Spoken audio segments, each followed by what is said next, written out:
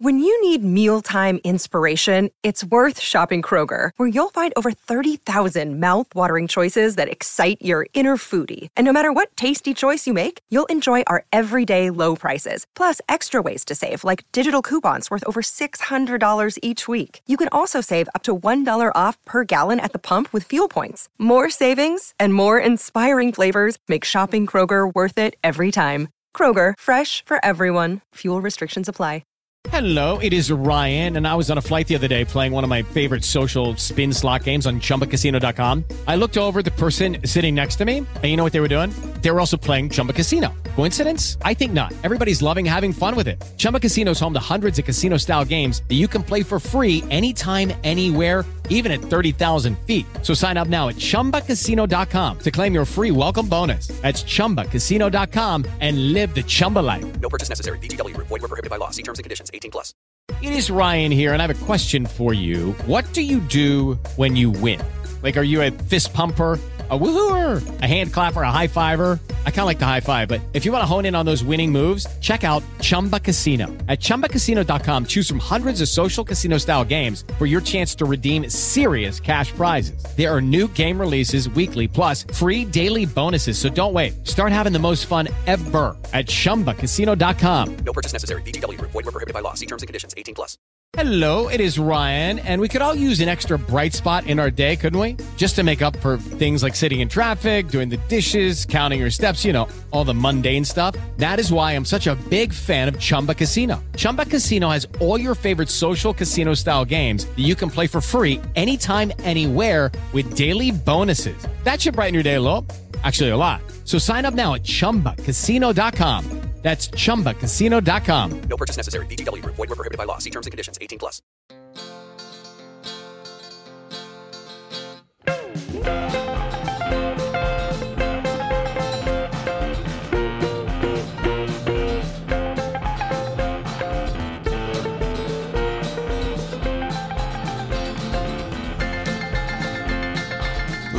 Hello, everyone. I'm Rob Wolf, and welcome to episode number 82 of Unformidable, where we take a look at some of the less heralded Mets in our beloved franchise's quirky history, because to us, every player who dons the orange and blue is, in some way, unformidable. And in 2022, it's just been good vibes all around for the Mets this year. I'm not quite sure how to handle it or process it, frankly, but so it goes, and enjoy it while I can. And it's been good vibes, especially when the Mets have been playing the Phillies this year. Sure, we got stuck this past weekend when planning and recording this, watching Sunday Night Baseball on ESPN. Never where you want to be listening to your Mets, or any baseball, really. And then it looked as if the Mets would be denied a sweep of the Phillies when there was a long drive to left by Nick Castellanos. But even his eerie, Cardinal-like devil magic is no match for the mojo the Mets seem to have going right now. This time it was Nick Plummer becoming, I believe, the 14th Met to record a home run as his first professional hit while as a Met, and there are some illustrious Met names in there, like Ron Swoboda and Lenny Dykstra on that list, and other names whose baseball and Met stories are still being written, like Jeremy Hefner. But in keeping with the good vibes and good times around the team, I've just decided to wing it this week and pick what's probably for me a rare, unformidable subject, a rare short-time Met that I have nothing but good feelings about. I liked him when he was here, but I liked it even more when he left. He had a home run in his first at-bat, had a solid rookie season, and got traded for a Hall of Famer, the unformidable Mike Fitzgerald. Michael Roy Fitzgerald was born on July 13th, 1960 in Long Beach, California. He was selected by the New York Mets in the 6th round of the 1978 MLB draft out of Lakewood High School in California. And as often would happen with a catching prospect out of high school, it was a slow, steady work through the minors for Mike Fitzgerald. He gradually became a prospect who looked like at his peak he could be a solid defensive catcher, without being a complete liability with the bat, I think would be probably the scouting performance, or, what the 90th percentile outcome, or whatever the phrase would be for Mike Fitzgerald. He had a couple of impressive seasons in the minors. At age 18 in A-ball, he hit 13 homers and 75 RBIs. A few years later in AAA Tidewater, at age 22, he would hit 14 homers and knock in 65, and more impressively, record 73 walks against 57 strikeouts, 284 batting average, 403 on-base percentage, 449 slugging percentage. Not bad numbers for a 22-year-old catching prospect with some defensive chops. Now, of course, this slow, steady climb through the minors that Fitzgerald was embarking on was coinciding with a time when the Mets, of course, were utterly floundering at the major league level. From 1978 to 82, those were some of the first seasons I remember watching the Mets, and they're generally regarded as among the darkest days of a franchise that has seen its share of dark days. Of course, Fitzy, I have no idea if he was called Fitzy, but I would like to think he was crossing paths with and catching some of the arms and other young players that the Mets were hoping would turn the franchise's fortunes around. Some of Fitzgerald's teammates on those 83 Tides included Wally Backman, Darryl Strawberry, Ron Darling, Walt Terrell, among other familiar names. And apocryphally or not, it was all of these young players that the Mets supposedly used to sell Keith Hernandez on sticking around with the team and not exercising his rights for a trade after the 83 season, after joining a franchise that was historically moribund. And indeed, as September dawned in 83, the Mets were in last place in the NL East, playing out the string, but giving a lot of their younger players the September call-up and getting them some Major League experience, including Mike Fitzgerald, who made his Major League debut on September 13th, 1983, at Veterans Stadium in Philadelphia. He was batting eighth and catching his battery mate from AAA, Walt Terrell, who got called up earlier that season. Mets were playing the Phillies, who were embroiled in a tight division race primarily with the Pirates, although the Expos and the Cardinals. It was a bit of a logjam that year in the NL East. In fact, the Expos had actually pulled ahead of the Phillies by a half a game on September 13th before this game. So it was a game with definite pennant implications, just not for our Mets. Fitzgerald, as I said, was batting eighth, and with the Mets leading 1-0 in the top of the second inning, came to the plate against Tony Gelfi of the Phillies, and in his very first Major League at-bat, Fitzgerald hit the ball out to dead center for a home run, becoming at the time the 57th player in Major League history to hit a home run in his first Major League at-bat. And it was all downhill from there. No, not really. As I said, he had a pretty good rookie year in 84 as a Met, but at any rate, probably much more importantly for the Mets' future, Darryl Strawberry would homer later in the game to give the Mets a 3-0 lead. Strawberry would double in Keith Hernandez in the sixth to give the Mets a 4-0 lead, and Fitzgerald would record a second RBI on a ground out to second with the bases loaded, on which Strawberry came in to score. In the game, the Mets would go on to win 5-1. Fitzgerald would get 6 more starts down the stretch and come in a couple of late inning defensive replacement a couple of times, but would record only 1 more hit the rest of the way. He would go 2 for 20 in his 1983 cup of coffee. But in 1984, Fitzgerald would win the starting job in spring training at the age of 23, would be the starting catcher for the 1984 New York Mets. And while the 1983 Mets finished 68-94 in last place in the NL East, not much was expected of the 84 edition with new manager Davey Johnson, but that would certainly go on to be one of the most fun Mets seasons I can remember, no small part because of the unexpectedness of it. From when they were 23-23 on June 3rd, the Mets would go 36-14 over their next 15 games to reach a record of 59-37, 4.5 games ahead of the Cubs in the NL East at the time. It was utterly unthinkable, and Fitzgerald didn't contribute a ton with the bat, but he was impressively steady defensively behind the plate, catching a pitching staff whose oldest regular starter, Bruce Bereni, was 29 years old, and other main starters ranged in age from, of course, the 19-year-old wonderkind Doc Gooden to the relatively aged, comparatively speaking, 26-year-old Walt Terrell in his second full season, third Major League season overall. Probably Fitzgerald's best offensive game in '84, or at least his most key contributions, were just at the end of that 50-game stretch I just mentioned, July 23rd, 1984. The Mets were hosting the Cardinals at Shea. Again, Terrell on the hill. It was a 1-1 game in the bottom of the second when Fitzgerald launched a 2-run homer off of Ricky Horton of the Cardinals to give the Mets a 3-1 lead.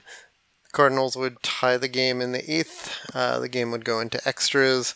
And in the 12th, against old friend Neil Allen, Fitzgerald would lead off the bottom of the 12th with a single, get bunted over on a sacrifice by Rafael Santana, and come around to score the winning run on a Wally Backman single off of Neil Allen.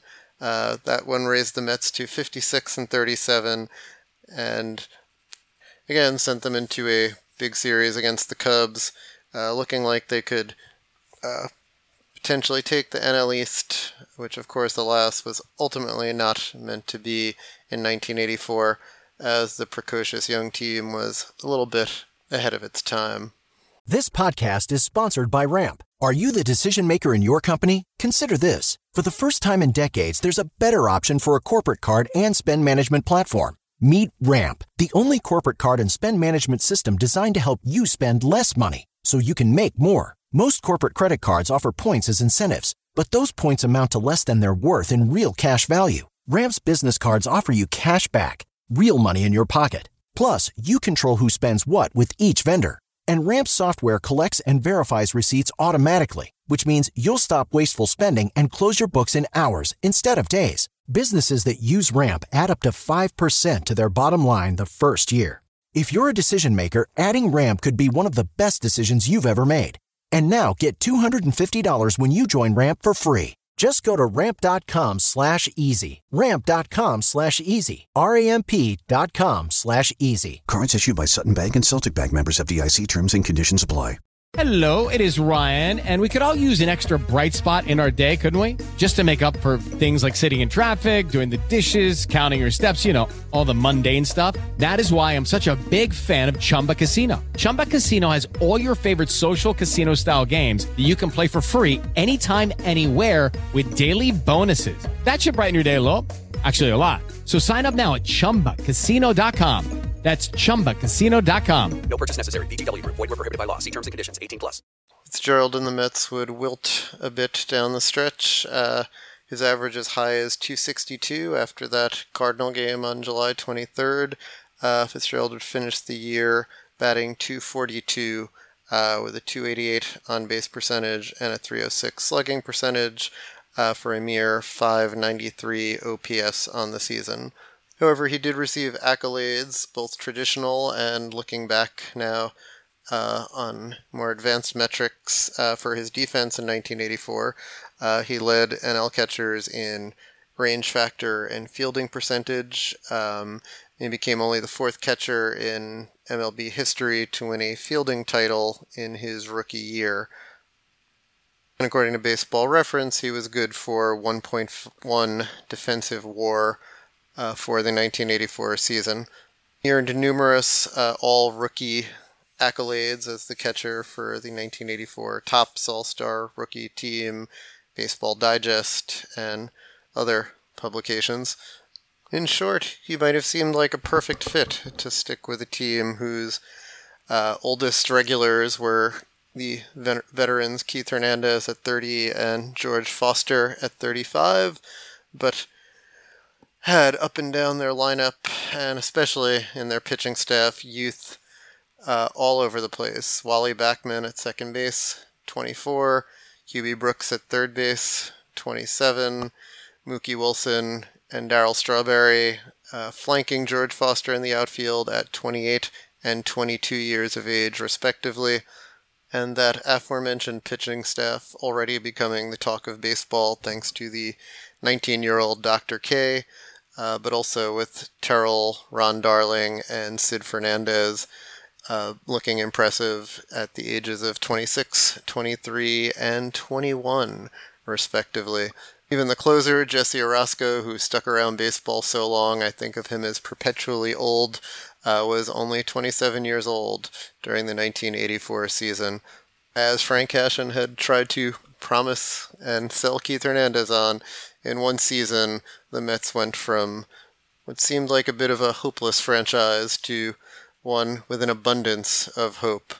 And yeah, I was pretty young, like 10 years old back then, but I remember really liking Fitzgerald, or, just loving the promise of a 22, 23-year-old catcher. But that's why I don't run professional baseball teams. As on December 10th of 1984, Fitzgerald was packaged with the aforementioned Hubie Brooks and minor leaguers Herm Winningham and Floyd Yeomans to the Montreal Expos for catcher Gary Carter, who appeared to be at that moment, and ultimately would be, the final piece of the Mets championship puzzle. Poor Mike Fitzgerald, and poor, even more so, Hubie Brooks, who was really a pretty great Met, again, during some dark seasons. I remember his hitting streak. I just remember him being one of my favorite Mets in my youth. To not just get traded as the franchise was turning it around, but to get traded in a trade that brought so much joy, unquestioned, unparalleled joy. I mean, memory's a funny thing, but I kind of, and I was young, but I feel like I remember my mom. I remember getting home from school and my mom saying, like, "Oh, the Mets made a trade, Bobby. I think they traded for a catcher." And I was like, "Gary Carter? The Mets trade for Gary Carter?" That seemed to be the only possible, she said it was a big trade, and who was bigger in baseball at the time than Gary Carter? And just the idea that our team that was finally good might have acquired Gary Carter seemed too much to hope for. But it was not, and so as much joy as the promise of a young 22-year-old catcher growing with your young pitchers might have offered, the joy when Mike Fitzgerald was traded from the Mets was that much greater. Fitzgerald would actually spend 7 years with the Expos from 85 to 1991, most of them as their primary catcher. He played between 63 and 111 games a year for the Expos. In 1988, he had a notable moment on July 26th. He hit a pinch hit walk-off grand slam at Stade Olympique, coming into a 4-4 game in the bottom of the 11th, pinch hitting for the pitcher Neil Heaton, and hitting a game-winning grand slam. According to Sabre's baseball list and record book, through 2003, that had only happened 13 times in Major League Baseball history. Interestingly, 3 of the occurrences were by New York Mets. Tim Tuffle had done it previously, as you may have seen in 1986 highlight videos on June 10th of 86. And subsequently, after Fitzgerald, both Todd Hundley and Benny Agbayani accomplished the feat in 1995 and 2000, respectively. Fitzgerald might have had his best Major League season in 1990 at the age of 29. He appeared in 111 games for the Expos. He had a career-high 9 home runs, drove in 41 runs, and as a 29-year-old catcher, was 8 for 9 in stolen bases that year. walked 60 times, struck out 60 times. He had a 113 OPS plus that year, one of only 3 seasons in which he was above 100 in that mark. But his play tailed off quite a bit in 1991, struggled with injuries throughout the year, and eventually left the Expos as a free agent after the season was over. He spent his final Major League season of 1992 in California with the Angels back home. Fitzgerald spent 93 in the Brewers organization, but never made it out of the minors and retired after that season. For his Major League career, Fitzgerald appeared in 848 games over the course of his career. He had 2,316 at-bats. He hit 48 home runs. So that home run to at-bat ratio really dipped down after the first at-bat of his career. He drove in 293 runs, and he stole 31 bases in his career. I mean, I guess he stole 8 at the age of 29, but kind of impressive for a catcher. His slash line, he had a 235 career batting average, 321 on base, 346 slugging for a 667 OPS and an 87 OPS plus. And for his career, he recorded a 2.1 WAR, according to Baseball Reference. Kind of an odd career, as his offensive numbers improved, like from 88 to 90, his defensive numbers kind of cratered. He had a couple of productive seasons, such as 1990, where he was good for 2.3 WAR just in that season, but he also had a couple of really poor years, according to analytics, such as 85 and 87, in which he was had a negative WAR, including negative 1.3 in 1987. But Fitzgerald managed himself a 10-year Major League career largely as a starting catcher. A solid career punctuated by a couple of very memorable home runs. And for Met fans, he'll always be remembered for his inclusion in one of the most notable and productive and important trades in the franchise's history. The unformidable Mike Fitzgerald. Thanks for taking the time to listen to Unformidable. Please go to AmazingAvenue.com for more Mets-related content. Please follow Amazing Avenue on all of the social medias. You can find this and all of our amazing pods wherever you get your podcasts. Please subscribe and leave us a review. It really helps us out. Original music by Bunga. I'm on Twitter at WolfRR, WOLFFRR, and the show is at Unformidable. Thank you, and as always, let's go Mets.